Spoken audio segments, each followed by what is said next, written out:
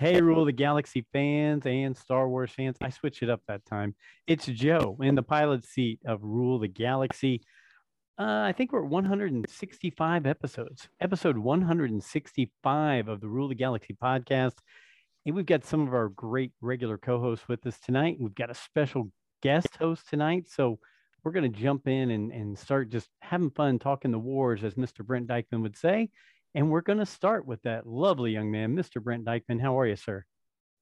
Are you there? I'm doing good, but yesterday was I think your conversion is causing your Wi-Fi to go down a little bit. I'm good. Yesterday was a little bit of a heartbreaker for my football teams, and the Colts didn't know how to pull one off because they can't kick field goals. Your Steelers were able to finally kick a field goal after a few missed attempts. And then my Falcons, who decided to go up 23-13, find a way to lose it. Well, just like they always do. I don't know how long you've been following sports from the state of Georgia, sir, but they'll all find a way to break your heart eventually. I promise you. The Braves had a good year a few years ago. I have been an Atlanta Falcon fan for probably 25 years or so. About 1989 is when I started. Why would you do that? Them. Why would you do that to yourself? That's a terrible thing to do to yourself. It was Deion Sanders, my friend, back when I was a kid. Deion Sanders, I played football and baseball, and he decided to take a helicopter ride from a football game to a baseball playoff game on the same day. Yes, and sir. I thought there was nothing cooler than that. And it was also the year that they had Jerry Glanville as their coach, and they went from like the red and the black to the all black and silver. I thought those were kind of cool uniforms. Oh, my parents hated it. So, yeah, I've been an Atlanta Falcon fan. And then, like, what was it, 98 when they decided to go with the Dirty Birds to the Super Bowl and then proceeded to get waxed by Denver Broncos. Of course they did. Yeah. So, yeah. All right. Well, we've got the beginning of the sports recap. Hopefully you guys can hear me all right. D-Doc, how are you? How was your sports weekend? I'm doing good. You know what? I think this weekend of the NFL is a product of teams just not playing anybody for the preseason. I think that's what it is. I think you get a lot of sloppy football. I don't know what the hell the kickers were doing on the offseason, because after the Eagles game, I was watching Red Zone and I was ripping my freaking hair out. I didn't know who was going to win that Steelers-Bengals game. I was watching the Colts. Here's what I don't understand about that Colts game. If you're the Texans, just try to kick a field goal and try to win the game. Don't punt the ball with 5 seconds left. Just see if you can make the miracle field goal, for God's sakes. We're playing for ties now in the NFL. They need to get rid of the tie. Someone will eventually score a touchdown. I don't know. I'm out on the tie, though. Okay. Steve, were you into football that much this weekend? I'm not. I've never really been big into the NFL. I'm a college football guy, and I have been a lifelong fan of the University of Georgia Bulldogs, or as I'm calling them this year, the defending national champion University of Georgia Bulldogs. But hope does not stick around Georgia sports at all on any level. When the Braves won the World Series last year, I said, crap, well, that does it. The Dogs, there's no way the Dogs will win the national title now. They were in the hunt, and they turn around, of course, and lose the SEC championship game, but they were still able to get into the playoffs because of their good season. Strong start for the Dogs. They looked a little sloppy against a Samford that they shouldn't have looked, but the Dogs have traditionally played to their opponents, which has gotten them in trouble sometimes. But we'll see how it continues. The dominating team, the force to be reckoned with, the Alabama Crimson Tide, struggled down in Texas on Saturday, and Hook 'em horns.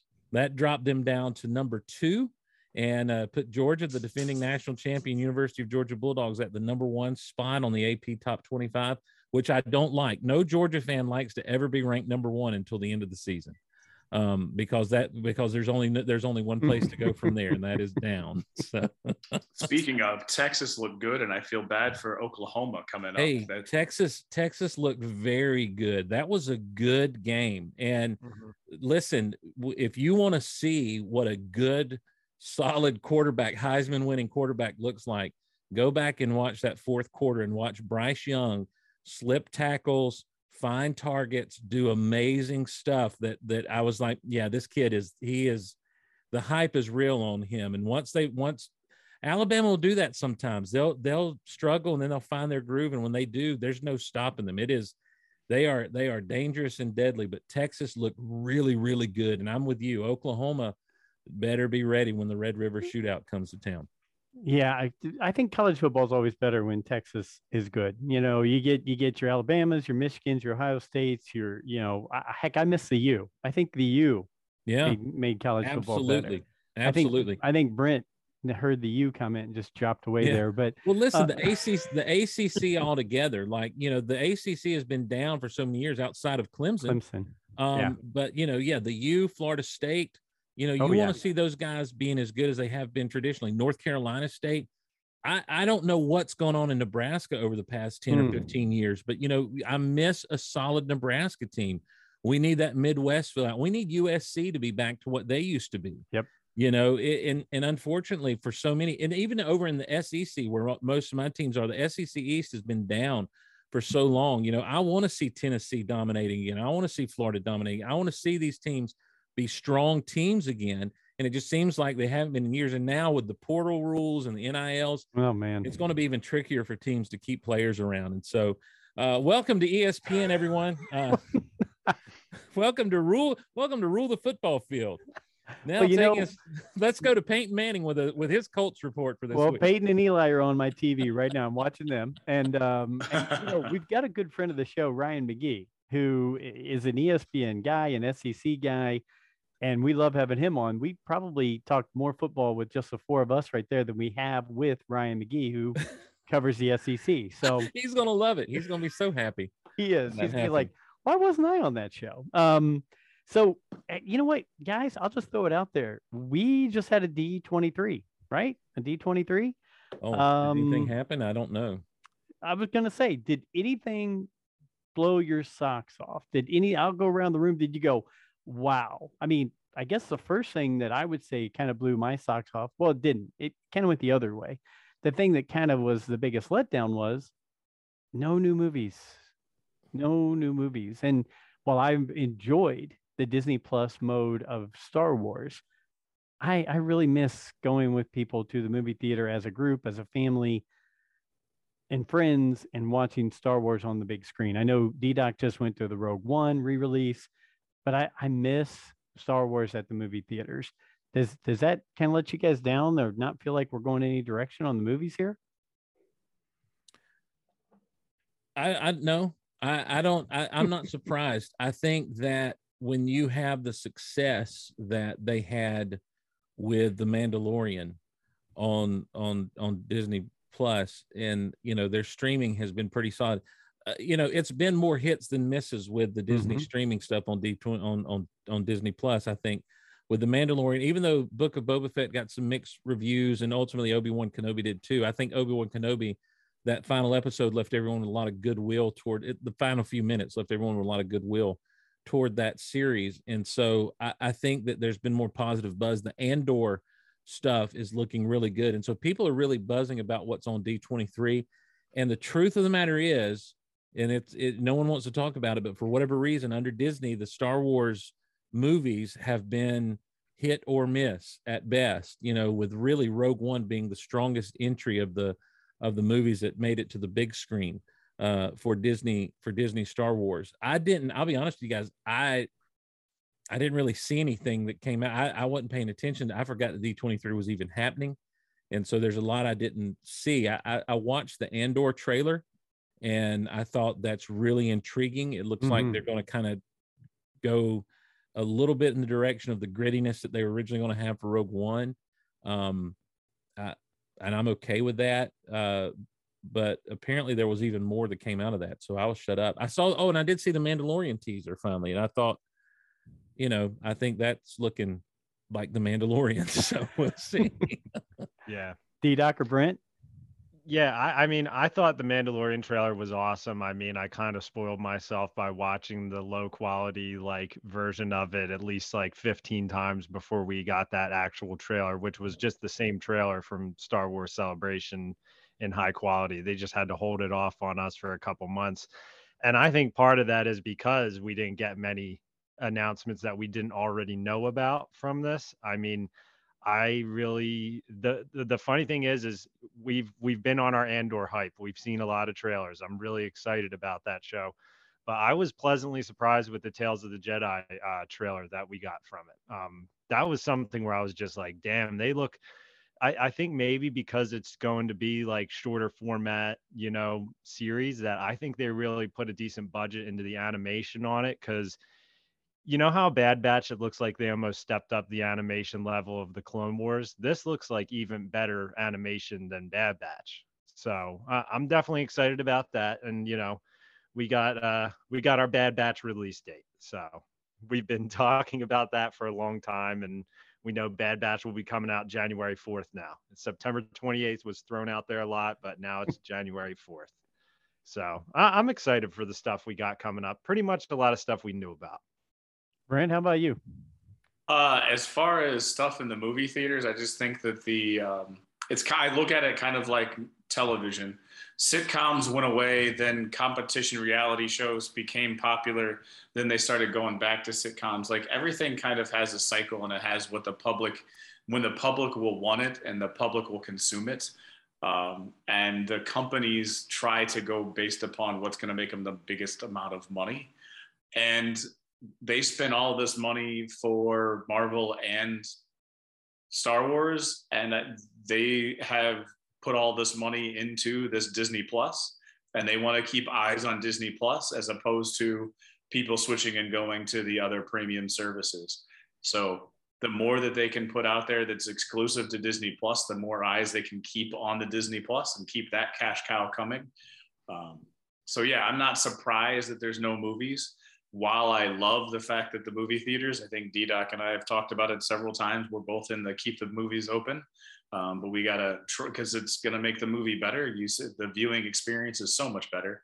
I just started watching Thor Love and Thunder. I've got 30 minutes in and I had to hit pause.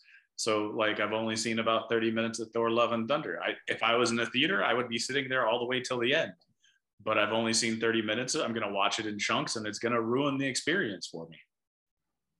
I saw it in the theater. It was interesting. I will say that. I love Thor. I love Jane Foster, right? Is that Jane Foster and Natalie Portman? Yeah. There's a lot of characters in that movie that I like. It was just an interesting take on Thor. So, well, yeah. Look, it's interesting because Disney paid the same amount for their Marvel acquisition, in 2012 that they did basically for their Lucasfilm acquisition in 2015. They paid about $4 billion for Marvel.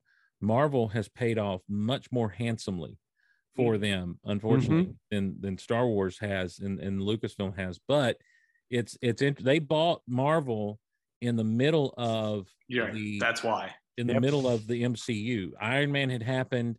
If you go back, they bought Marvel between Thor and Avengers, maybe not even between Thor and Avengers, but they bought Marvel, and I remember at the end of Paramount, they still had Paramount deals with the films and everything that had to be handled. But moving forward, it went all Disney. And it's really kind of intriguing to see, there was already a path they were on. And so they kept that path, kept people intact. When they bought Lucasfilm, man, it was a clearing of the houses and a resetting of the pieces on the board. It was really kind of they gutted that thing once they bought it, and before they started to relaunch everything and redo everything. So it's a different strategy with both of those properties. It's interesting. It is a different strategy, and here's what I think both properties are running into right now. They've both hit the wall, and they're trying to find new, and they're trying to find a foothold, because you have your legacy characters at the MCU that is starting to die away, and they're just not as popular as they were, and they know that certain people have left, and they're trying to find and keep and cultivate those new characters and bring on new crowds. Same concept that Disney tried to do with the sequel trilogy, and I think they're both running into that. Yeah, not doing the greatest amount of work to sell it to the public, to the general public or whatever. They're running into the same kind of brick wall with the new. I disagree a little bit. I don't think that those legacy characters are not as popular as they were. I think they're just gone. You know what I mean? Yeah. I think, so it's not, it's not the legacy characters. It's just they want to move on from those legacy characters. They want to move on from legacy characters. But what Correct. we've discovered, I'll tell you, as a comic collector from way back, or a comic reader from way back, what I discovered all the time is anytime you try to put someone in place of a legacy character, it didn't work out for very long. And it's a hard sell to replace a legacy character. DC was able to do it, but remember, they had to explain away with being on different worlds. So you could have Barry Allen Flash not be Jay Garrick anymore. You could have, but you look at their main legacy characters. When Batman was gone for a minute, people would not accept Dick Grayson as Batman as much as we want to think they would. Or, of course, back in the 90s, Jean Paul, whatever his name is, Azrael as Batman, as Bats.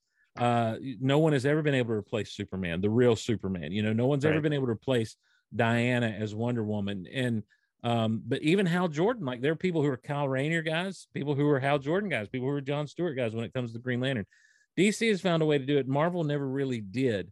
And I think it's because Marvel characters were always, as fantastical as they are, they're very much more reality based.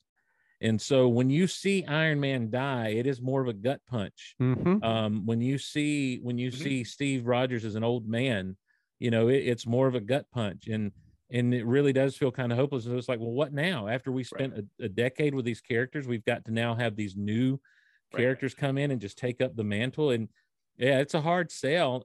But the other thing is, what are they going to do as they're writing the shows? I think one of the problems you're watching, I don't want to mess up Love and Thunder for you, but I watched it the other night as well.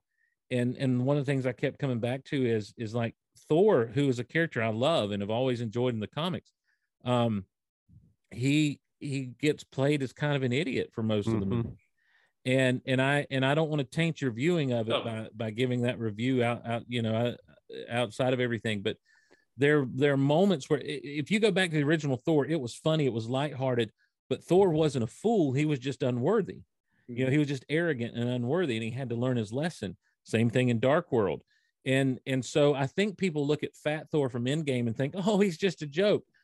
No, that was a Thor dealing with real trauma and PTSD and depression and all those things, and this tries to kind of play off that a little bit, but it doesn't do the best job, I don't think. And I think that there's, for whatever reason, the people they've got coming in are kind of messing up some of those legacy characters and who they were for, to make way for the new stuff. And that's just, it's one of those hard things to kind of figure out sometimes creatively, I guess. And the other thing that I will throw out there, and this kind of goes to the marketing strategy of the current population of viewers. My daughter is watching She-Hulk with me. It is the absolute first superhero movie that she has sat down to watch. Cool. Or superhero genre that she has ever sat down and watched. And she said at the end of maybe the second episode, I think I like the TV shows better. It's just I don't have to put in like 2.5 hours to watch it. And like she's 10. She's 10 going on 11. And she's kind of the target audience, maybe a little bit young, but she's about the target audience for what Marvel wants with that She-Hulk show. She loves it. She watches it. She's digging it. And it's cool for me to have that thing, to have it with her. And she asked me questions about it. And she's like, who's Wong? Because he showed up a few times. Yeah. Right. But it's like there's a part that the nerd part of me is like, this is awesome. She's getting hooked into the nerd stuff. But it's also because it's a 30-minute movie, or the 30 minutes. It's a short burst. And the generation, and that's what scares me about going back to the movies, to bring it back to the original question that got us all on this tangent. That's the problem with the movies is, are we creating too many of these? The generation that we have right now, are they more focused on the short hit quick as opposed to being able to invest 2 hours? We've created an entire society. I mean, it's not just the younger ones. I mean, people our age have now gotten completely hooked on, I can watch what I want when I want from my couch, get my food, go to the bathroom, let the dog out, all those things, and still watch what I want to watch. I think it's going in that direction for everything, but I think, unfortunately, it's just missing out on a great experience that people aren't going to have a lot in the future. Well, Joey, you're an old man, so you're saying something like that, but I think we all remember, because we're all kind of older men. We remember when movies were special. Yes. You know, I remember growing up as a kid, we didn't go to movies all the time. And man, when movie rental became a thing, that was an event on the weekend to go rent a movie, and you'd spend time watching it. So then as I got older and got my own spending money and that sort of thing, especially getting to college, you know, you get your Hollywood Video membership, your Blockbuster membership, and, you know, and you were going through, and then the dollar movie theaters started popping up, and you're like, oh, this is the life. But somewhere along the way, that experience, because we became so, I know my generation became so entertainment obsessed and so movie obsessed. I mean, we grew up on movie quotes. That's, you know, there were, in college, we prided ourselves on being able to have conversations in nothing but Tommy Boy quotes. So, you know, here to here, right? It's not so much here. You look like a Helen. Let me tell you why. Camera adds like 10 pounds. Yeah, go ahead, B-Duck. I'm sorry. I'm sitting over here talking. This is just my own theory too. I think part of it is it's like, I'm a younger parent. I'm 31. I have young kids, and I'll talk to other parents, you know, with kids around my kids' age, and a lot of them like are too nervous to take their kids to the movie theaters. I think that's not passed down enough. I feel like that might just be me, and that just might be the small group of people that I've experienced it with. But I think people are like afraid of their kids not being able to sit in a movie theater. So like Joe said, you have the option in front of you. If your kids are going to watch a movie, you're going to make the popcorn and set it up at your house to try to make it special. I mean, here's the thing too, projectors and screens are very accessible right now. I have a projector and a screen where I can throw up the big screen movie at my house myself. So there's a lot of access to a lot of things, but I don't know if you guys saw that AMC struck a deal with Disney today. That was another thing. I brought that up on my phone. Adam Aaron, he basically announced that they just made a deal with Disney Plus for subscribers to get perks at AMC theaters. And it says that there's going to be special screenings at AMC theaters. So I wonder if we might start to see some of these shows pop up, you know, only pay $5, show your Disney Plus subscription, you know? So that brings me to think about like the New York Met, like the opera, they'll throw the opera up, the New York Met Opera, in like, you can go to Indianapolis and watch it at AMC theaters. So there are ways, they're kind of that same kind of thing, but it's also what you were talking, as you were talking, it was reminding me of you taking your son to Rogue One. They re-released Rogue One, and I believe that it jumped up there, right? It was like one of the highest performing IMAX movies. I just saw a preview or like a statement that Avatar is going to get re-released back into the IMAX again after 10 or 15 years. Oh, why? Oh, because there's another one coming out soon, right? So there's a part of me that thinks, okay, maybe we can start getting people back and see if there's proof of concept by re-releasing some of these shows and some of these older movies back into the theaters, and just keep promoting or re-promoting some of that old stuff, just to see if we can get people back and tie them back into the new stuff we're trying to put out. Yep. Hey, give me Clone Wars Season 7 Siege of Mandalore as one movie in the theater. I'll go see that in a heartbeat. Well, so, you know, it's interesting because, you know, AMC has also done a big push to try to get people to go back to the movies. And it's become kind of a cultural thing amongst moviegoers, the whole Nicole Kidman deal before the movie starts. You know, she comes on talking about we're back and all this stuff, and it's even become a thing in some markets where people are like cheering her when she pops up and that sort of thing. But it used to, what I was saying earlier was, you know, it did used to be special, and I think that because of the ease with which we can consume content now, because of the screen babies that people are raising, you know, where children know how to use an iPad and swipe before they're able to read. You know, the level of attention and that sort of thing seems to be shortened. And so, yeah, I can see where your daughter would say it's nice to be able to just sit here and watch a small chunk, where I'm like, I want the whole thing. You know, I want, let me sit down and watch this whole thing and get it over with and see how it's going to turn out and see what's going to happen. You know, I felt that way with one of the things I have liked about what they've done with the Star Wars content, particularly is they've tried to make those as cinematic as possible. You know, they especially with certain scenes, and I'm thinking particularly with Mandalorian season 2, there were moments that were just absolutely gorgeously shot and cinematic. You think of that wide shot of them coming up out of the crate dragon in that first episode, you know, that's just as he's flying out of there, it's just a beautiful kind of shot thing. And then in Boba Fett, when they go back to Freetown and Cad Bane is there and him and Timothy, what's the guy's name? Timothy Olyphant. Yeah, Cobb Vanth are there. You know, it's just a beautifully shot. Those were beautifully shot moments, and they are very, very cinematic. But then there are moments where it's like, well, this is a TV show. And there was stuff in Obi-Wan where it's like, this was really, they didn't get their lighting quite right on this one, did they? You know, and it's funny because earlier Joe and I were talking about, I brought up the Smallville from back in the early 2000s. When Smallville decided to do the Fortress of Solitude, I've been privileged enough to talk to different actors from the show back in the day when I was doing the Smallville podcast, and one of them was Brian Austin Green, who actually was on the Fortress set.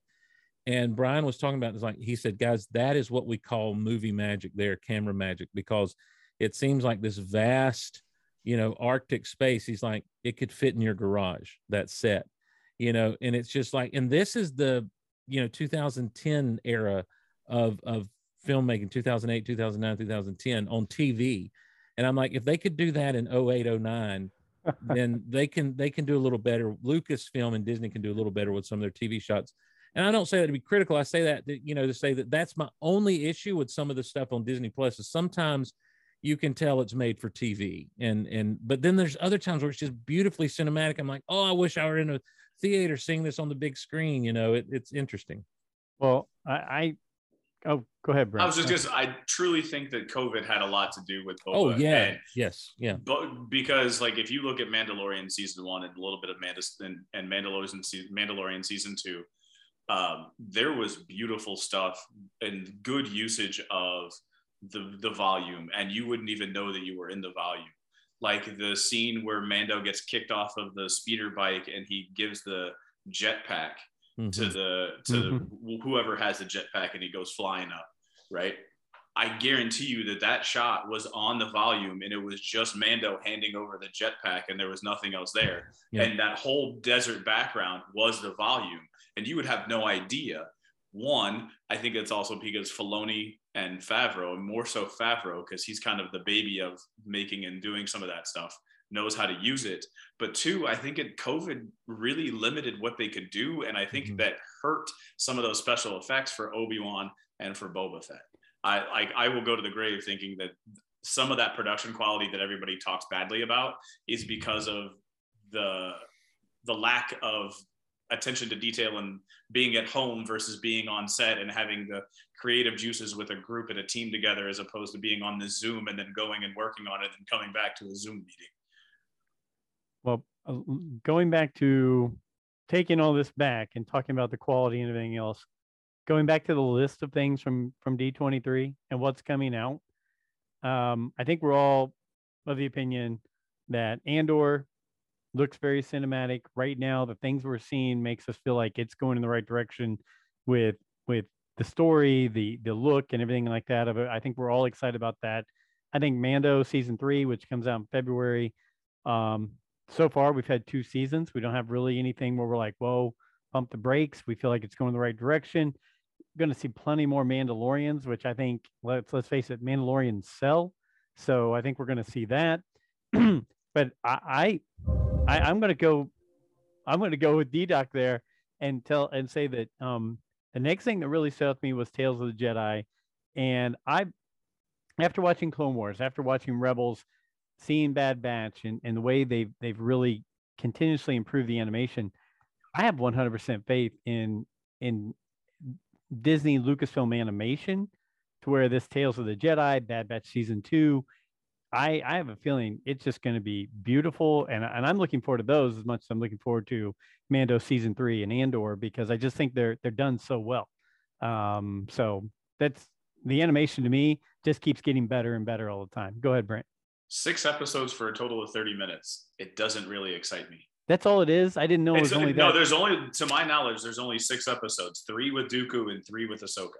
Oh, I thought they were like 6 20-minute episodes. They're only 5-minute short. episodes. Well, I don't know. I don't know the length of time. I'm being very facetious when I say that.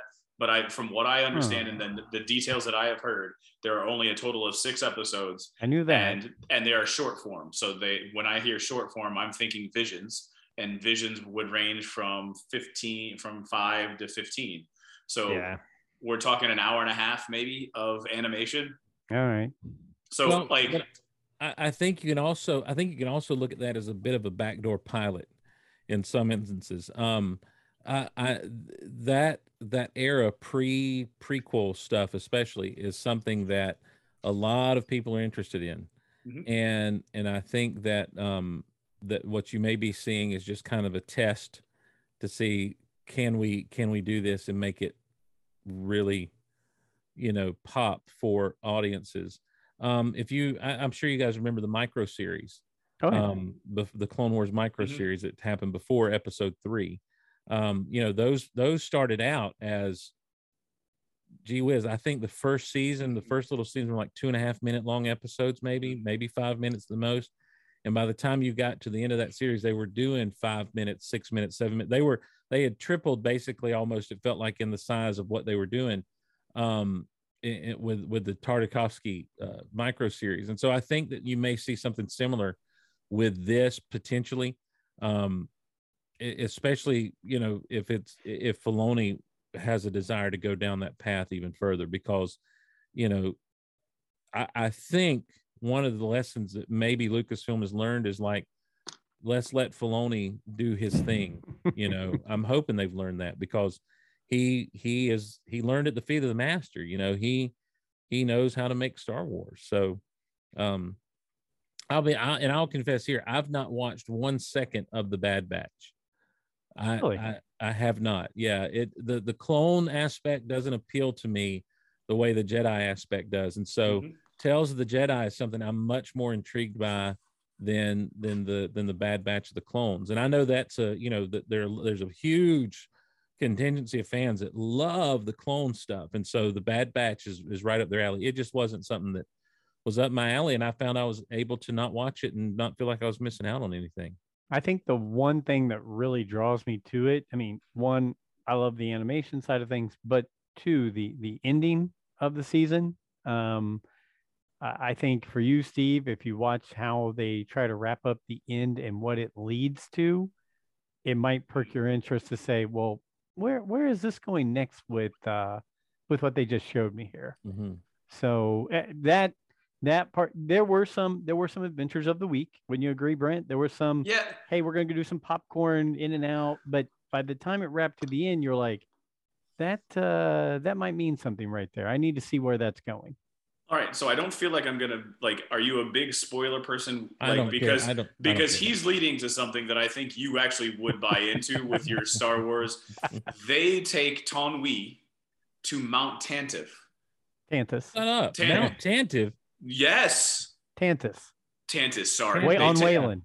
On Wayland. Yeah. Listen, when you said Mount Tantive, I was thinking that's out of the air of the Empire. That's straight. 100%. 100%. So what I'm telling you, that is like the last scene is they show like Republic Commando type clones protecting the Mount Tantif with Tonwi going there, and the guy who looks like the baby Grogu Kamino walking alongside from episode 3 of the first season. You know what I'm talking about? The scientist guy. The scientist guy. Yes, yeah. I don't know, but he's walking along Tonwi into Mount Tantif.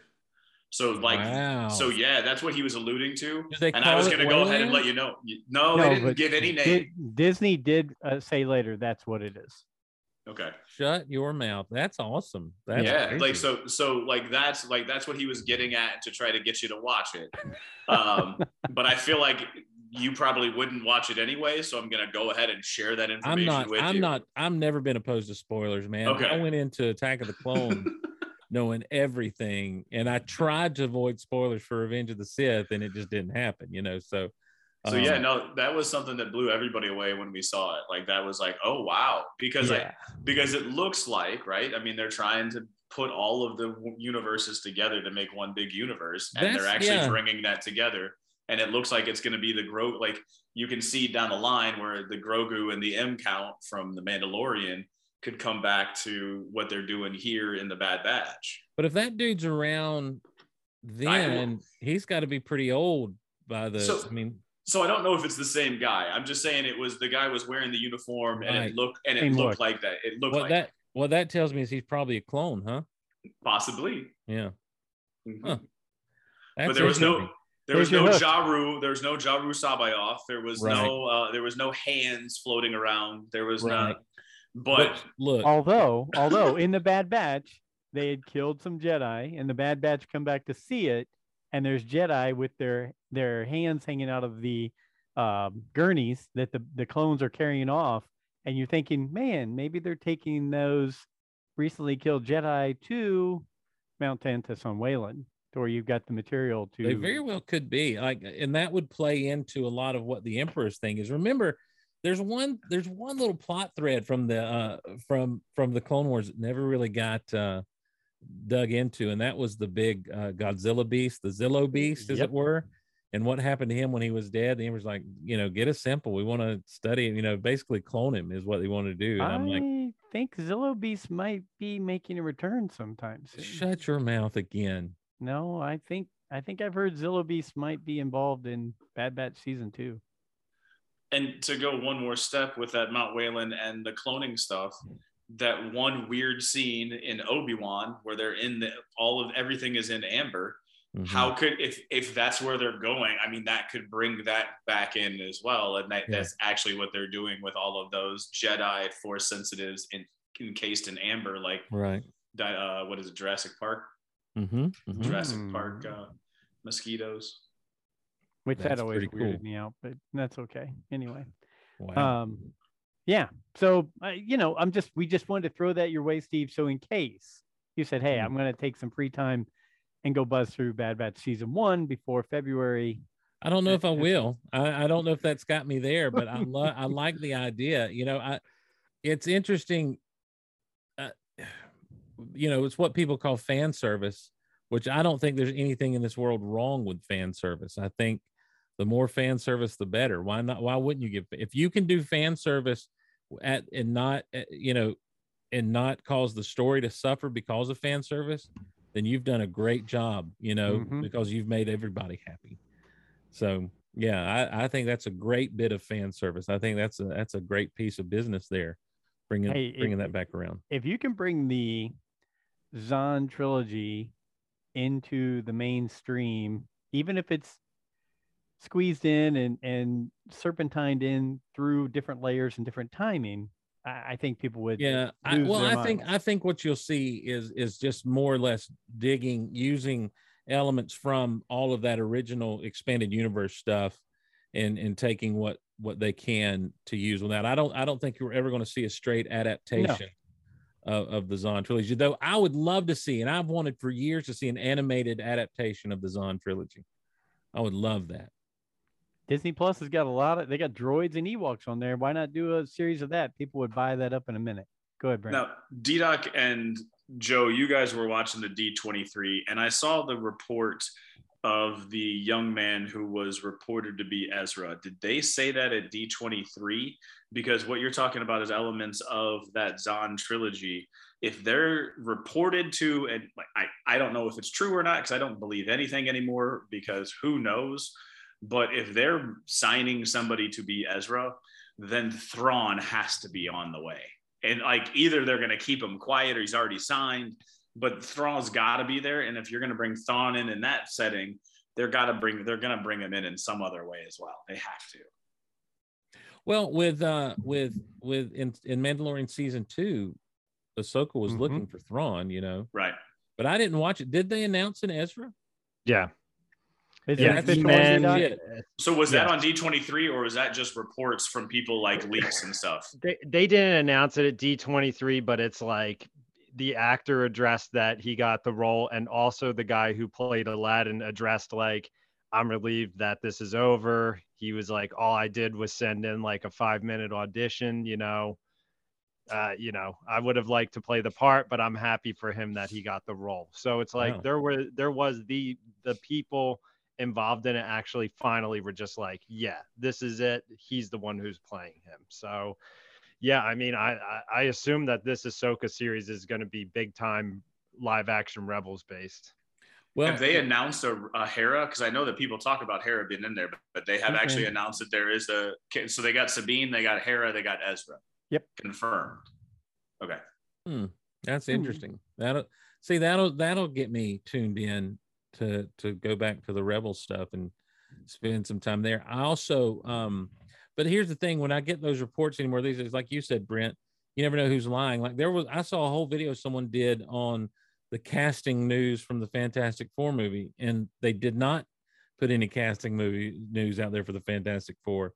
And I was like, is this legit? Is this real? But it was like, it's amazing to me that people still do this mess, and though it's as though it is legit, and of course, I'm going to double check it, as I went and did, and found out there was no casting news mentioned for the Fantastic Four. So, which I know that the fans were disappointed in that. People wanted that big time. Don't they want Krasinski to be Reed Richards? I mean, isn't that what everybody's pushing for?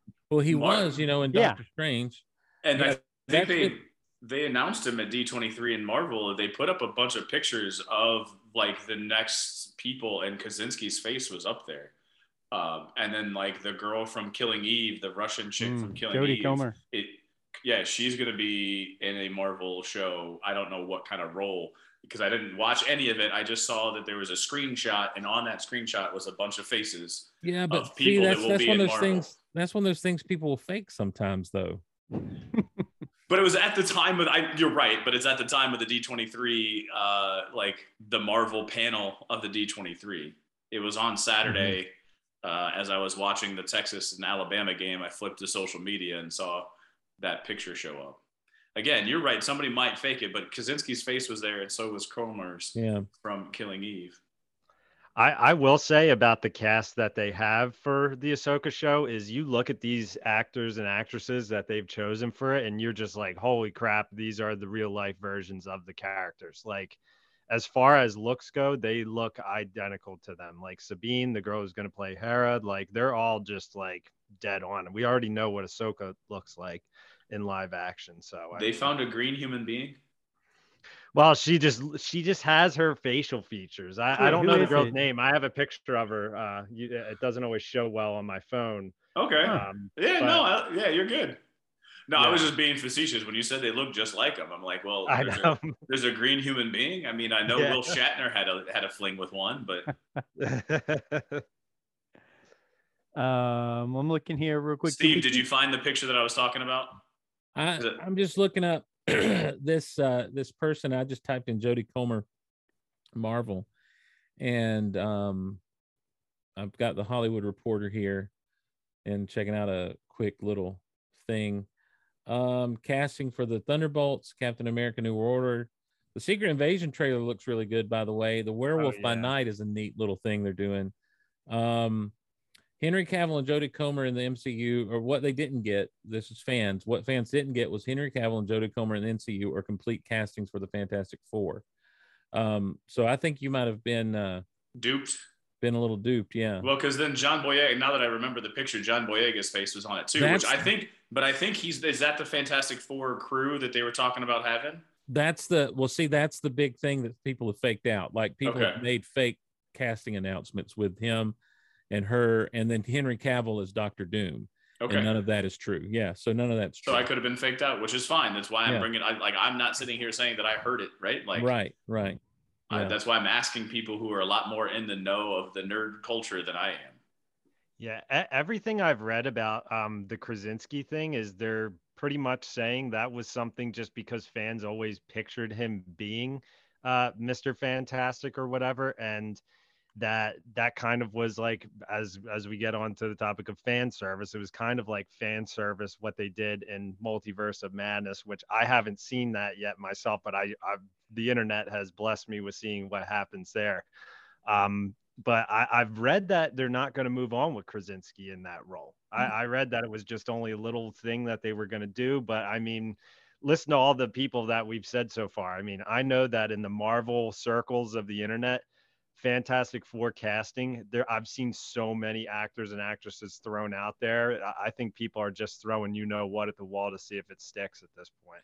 Well, and that's one of the things I'd mentioned earlier, and this is true in Star Wars fandom, Marvel fandom, just about any fandom you get, that fans decide they want something, and they feel like if they go on and tweet about it, Instagram it, TikTok about it enough, that they're going to receive what they want. And if they don't get it, they're going to pitch a fit, and everything's wrong and everything's bad and nothing's good. And, they're going to review bomb it.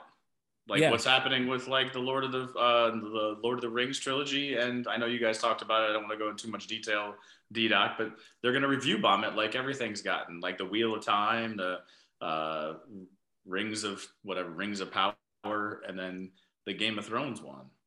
Yeah. Well, I know that I'm a Fantastic Four fan from way back, and I don't care who's cast necessarily. As long as it ends up being a well represented, as long as the Fantastic Four is represented well. Look, in the early, this is a Star Wars podcast, guys. I'm sorry.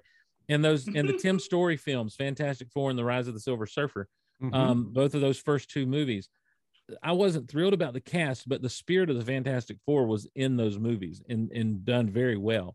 In Fanforstic, back in 2015 or whatever it was, 2012. Is that the Shia LaBeouf? Is that the Shia LaBeouf one? No, that's Miles Teller of all people. Oh, Miles Teller, not Shia LaBeouf. Yeah. Listen, it was a great cast. Miles Teller, Kate Mara, Michael B. Jordan, wonderful, strong actors.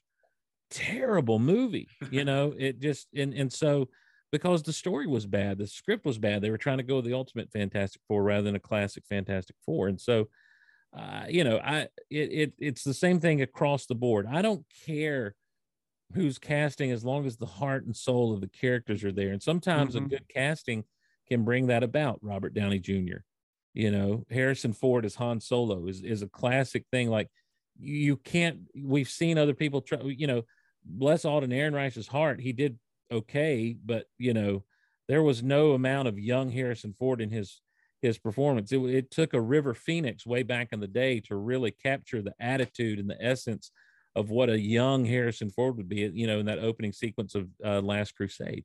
So that's the thing. Andor is interesting because Diego Luna was such a neat character, and Cassian was such a neat character that as long as you're surrounding him with good stories and stuff, that's going to be an interesting growth to see happen, and to know his end in Rogue One, to know where we're headed, to know his destiny. There's not a lot of danger for him in the series, but you kind of know where he's going. And so it's all about his journey. Well, it's like you talked about with Iron Man, that gut punch. I think having 24 episodes to really get to know this character better, and have that at the end, people are going to Rogue One. Yeah. If the series is good, it makes Rogue One that much better. Yep. And listening to Tony Gilroy, because I watched the Disney Plus thing earlier today, right before I started Thor.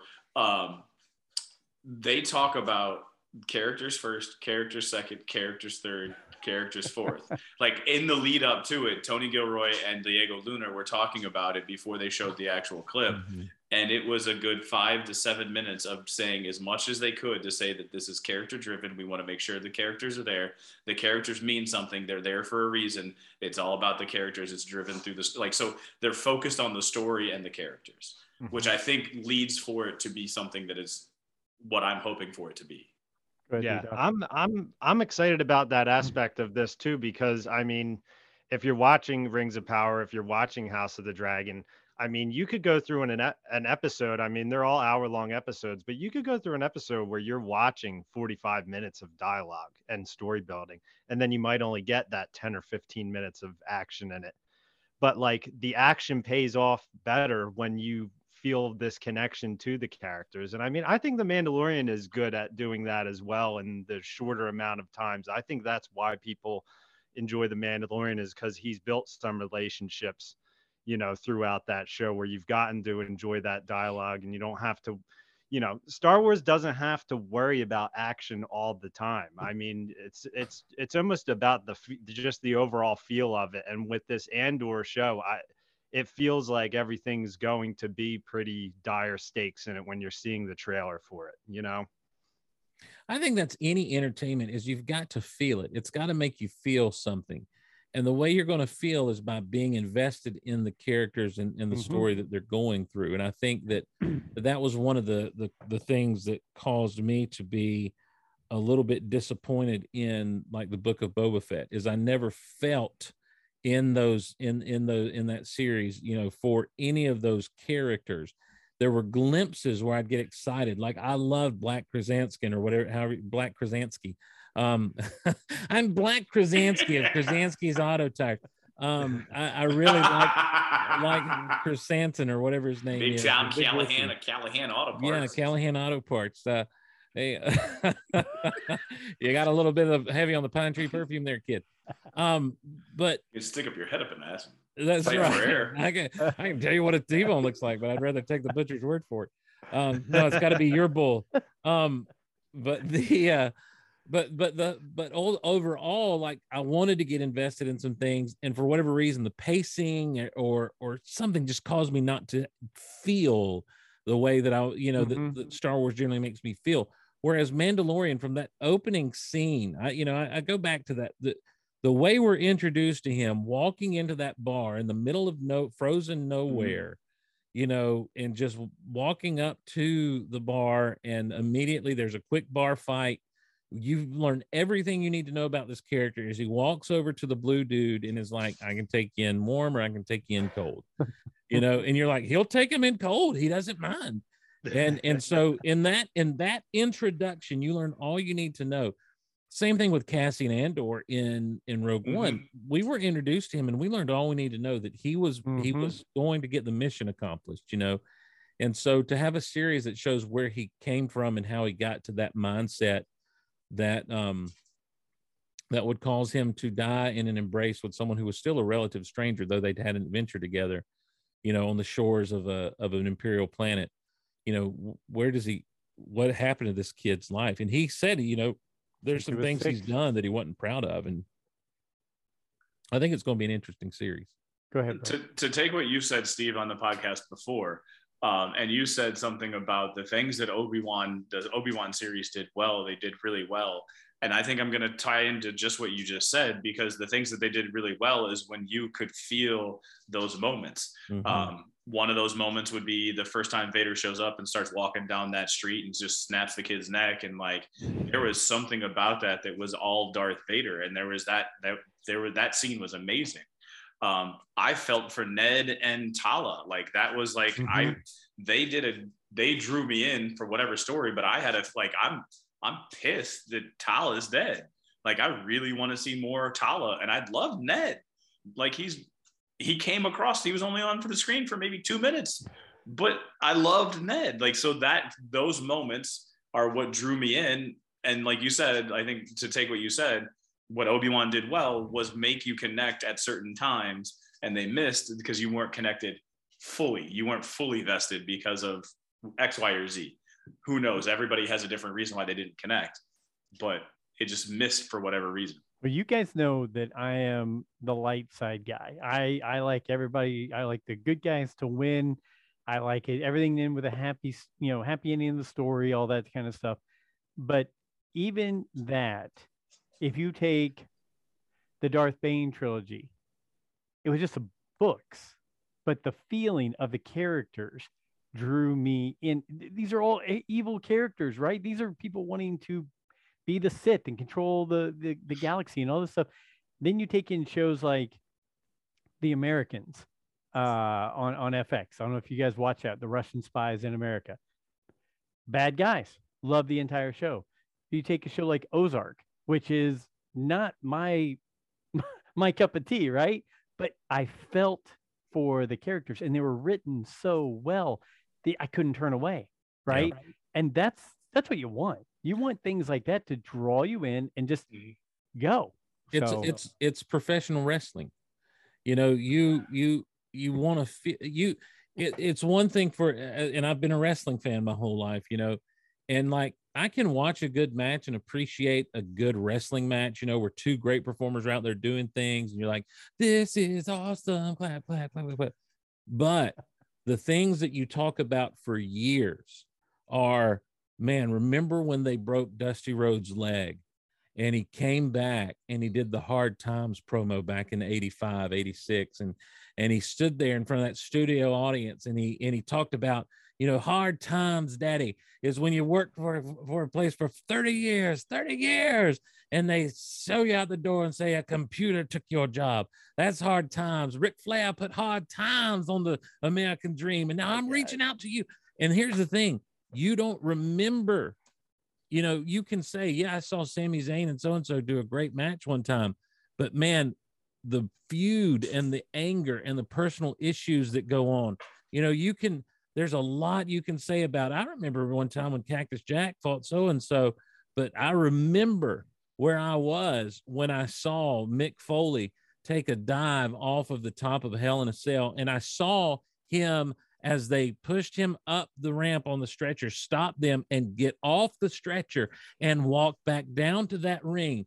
And in that moment, I felt something, If you watch that match, it's not a good match because Mick Foley's out on his feet for most of the time.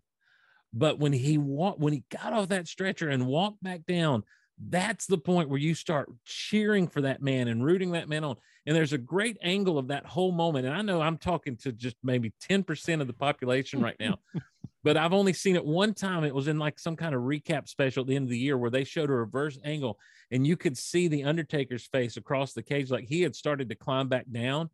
And there was a look of shock on his face, like legitimate shock on Taker's face as Mick Foley is stumbling back down to the ring. And you're like, yes, this is what it is all about. Hulk Hogan and The Rock standing in the middle of the ring. Their match was not good, but as the crowd erupted at these two iconic people standing in a ring together, listen, if you can get even an ounce of that feeling out of any piece of entertainment based on the story that has brought you in, the dilemma of these characters about, or the love you have for a character as they go through what they're going through, then that's all you need. You can talk about the science of script writing and the science of character development and all this, but there's no science to feeling. And I think that, it's hard to make things. And that's why Star Wars has stood the test of time. That's why other different properties have stood, because they made us feel something. Whenever you talk to anyone who was there in 1977, in those months as it was rolling out across the United States, and they can tell you what they felt when they came walking out. It was like nothing they'd ever seen. And so I think that a lot of us, we give Star Wars a big pass sometimes because we're just hoping for that again. I remember how I felt walking out of the Phantom Menace. I felt wonderful. I felt elated. We went to McDonald's and we grabbed straws and we're like waiting on our orders, sword fighting, lightsaber fighting with straws. And we were, we're college graduate age, basically 22, 23 years old, loving life, and so I think that we give Star Wars a pass because of all the good feelings it's given us. And so when Star Wars works on that level, you're right, Brent, man, you feel. And so that's what I'm hoping we get from Andor. Me too. I'm pumped right now, Steve. You got me going. I don't even like pro wrestling, but I'm thinking about going and watching some. I'm just gonna throw out my little feeling was when I think it was Yokozuna threw Undertaker into the casket. Yes. And I thought he was done, and then all of a sudden he appears on the screen. On the screen, and he's above the screen. Royal Rumble '94, man, I think is when it was. Yeah, that was the casket match with those two. I definitely had a feeling on that one, man. There's another one. Remember, there was a period of time. D-Duck wasn't even alive then. I was 2 years old, actually. There was a period of time. Just talking about that gave me chills, by the way. I just want to let you know. Yeah. There was a period of time in the 2000s when the Undertaker was Biker Taker. And it was a fun run. He was riding down to the ring on a bike and he was talking. He wasn't the dead man anymore. And Kane beat him in a Buried Alive match. And so leading up to WrestleMania that year was all this stuff of like, you know, Kane was like, he's dead, he's never coming back, blah, all this stuff, you know, and there were all these signs that he was. And when Kane's standing in the ring, like, he's dead, he's never coming back, all of a sudden the lights go down, boom, here come the druids out and everything. And the Undertaker, the dead man, comes back. Oh my gosh. Like, just hearing that, like, just the boom, gave me chills. Like, that dude, like, he was my man. Yeah, man. I love him, and I love the pallbearer. Yeah. They're coming, get you. Be prepared. Oh my goodness. It's real, Daddy. When you feel it, it's real, baby. Well, I don't know where this train just went, but it went that track and then that. Listen, the Emperor is a wrestling promo master, man. You think about when he's sitting there in front of Luke Skywalker on the Death Star, and he's like, let your, you know, you like your father are now mine. That's like somebody standing up that's like Jake the Snake Roberts sitting there on the microphone saying, you're mine now. You don't even realize it, but you're mine. I'm going to take you down. You're like, get him, Emperor, you know. And then when he's just young fool, only now at the end, you know, he's just like, the Emperor's a trash talking, yes, he was joker, man. He definitely was a trash talker. My little green friend. Yes, episode 3 when he finally starts to let loose the evil joy that he has when he gets to let loose finally, you know, with the unlimited power, and he's just with his little spin move, his little twirly spin move. Yeah. And with Yoda, when him and Yoda fight, and he's just cackling the whole time. It's like, this is the Emperor, you know, like he is bad and he's loving it. I will go to my grave saying that Yoda was winning that fight and he turned and tailed and ran. I will go to my grave saying that Yoda was winning that fight. I don't understand why he said, you know, I've lost or failed. I'm like, get your lightsaber back and get in there, man. Get in there, dude. He had the Emperor hanging by the pod and scared poopless. And then he decided to run because the Emperor was scared poopless.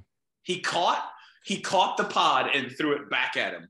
Literally threw the Senate at him.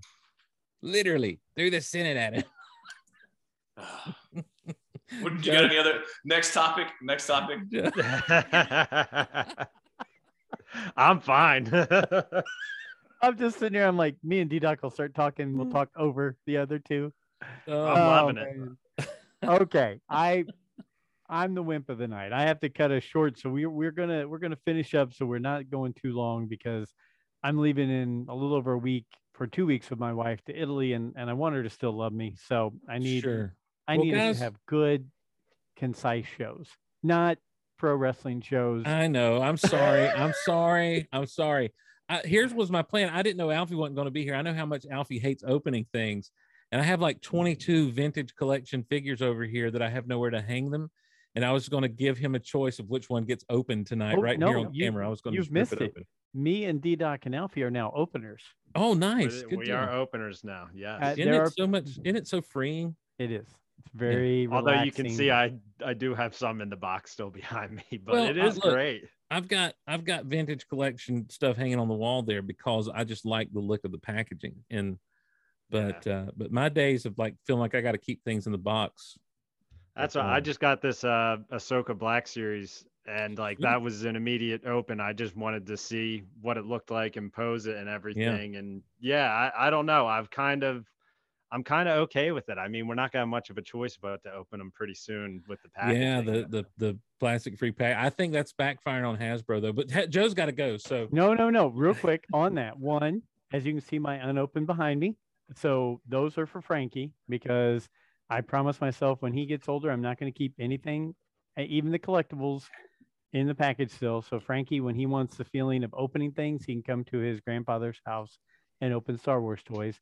Two, I was at Target the other day and I did see the non-plastic boxes that had been opened up and people had split them and looked down inside to see what was inside of them, or maybe put other things inside of them. But I saw them sitting on the shelf with the backs already pulled away from the fronts. So a little scary on that. A little scary on that. Online ordering now is the way to go with that stuff. So. Agreed. Brent, I'm going to start with you. We've had a roller coaster, heck of a ride. Any closing thoughts from you on anything we've hit on? The only closing thoughts is I'm so glad we kept the toy conversation to the last 2 minutes that we've just been talking.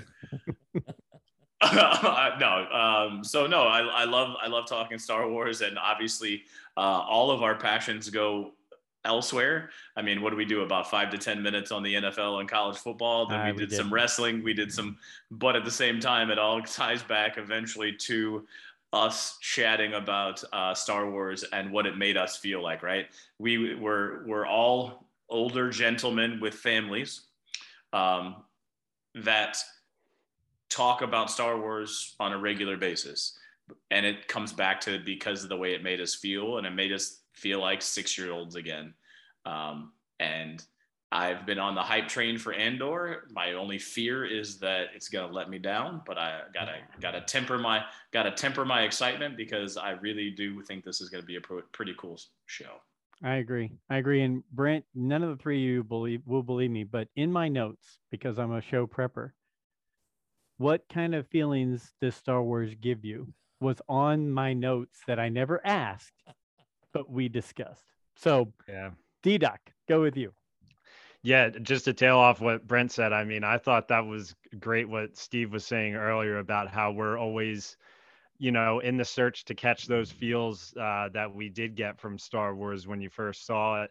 And, we're getting a lot more content. So the opportunity to catch those feels is out there. I mean, I caught it with Rogue One, and that's why I'm excited for Andor. And, we've got a lot of Star Wars on the horizon. Although the D23 showed us a lot of stuff we knew about already, there are Star Wars shows slated for the next year. We've got a lot of content coming, so more opportunities to catch those great feelings that Star Wars gives you.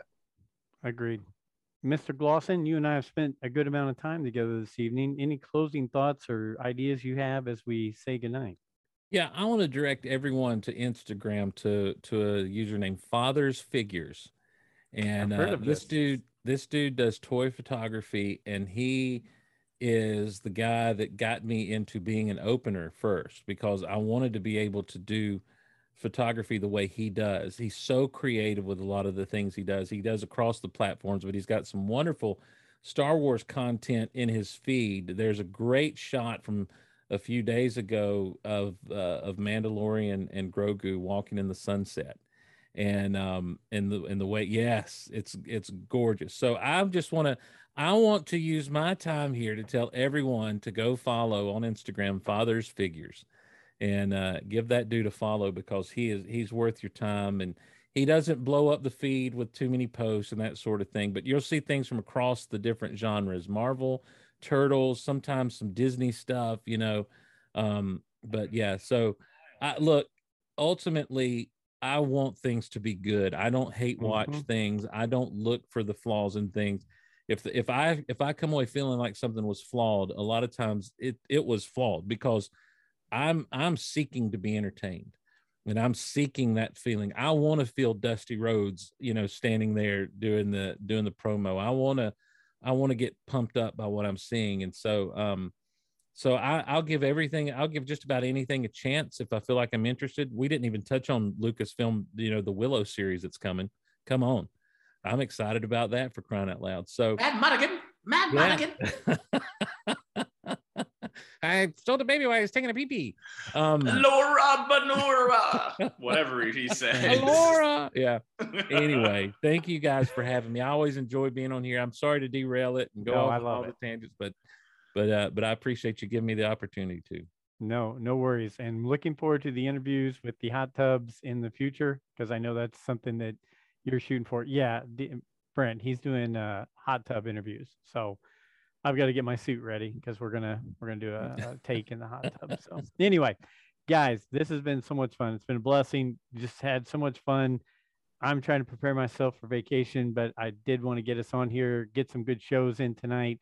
You guys have been a blast. I've loved sitting back and being a listener for part of it because it's made my night. So I didn't have to think. I could just sit back and laugh. So to all of our followers, to all of our listeners, to the Geek Out Loud followers, to the Steve Glosson followers and listeners, thank you to all of you who chime in, listen, give us a chance. And you can always follow us at Rule the Galaxy SW on Twitter and Instagram, Rule the Galaxy Podcast on TikTok, Rule the Galaxy only, just Rule the Galaxy, Facebook and YouTube, all caps, Rule the Galaxy on Etsy, and Rule the Galaxy SW@gmail.com. I think we have enough social media. And until next week, may the force be with you.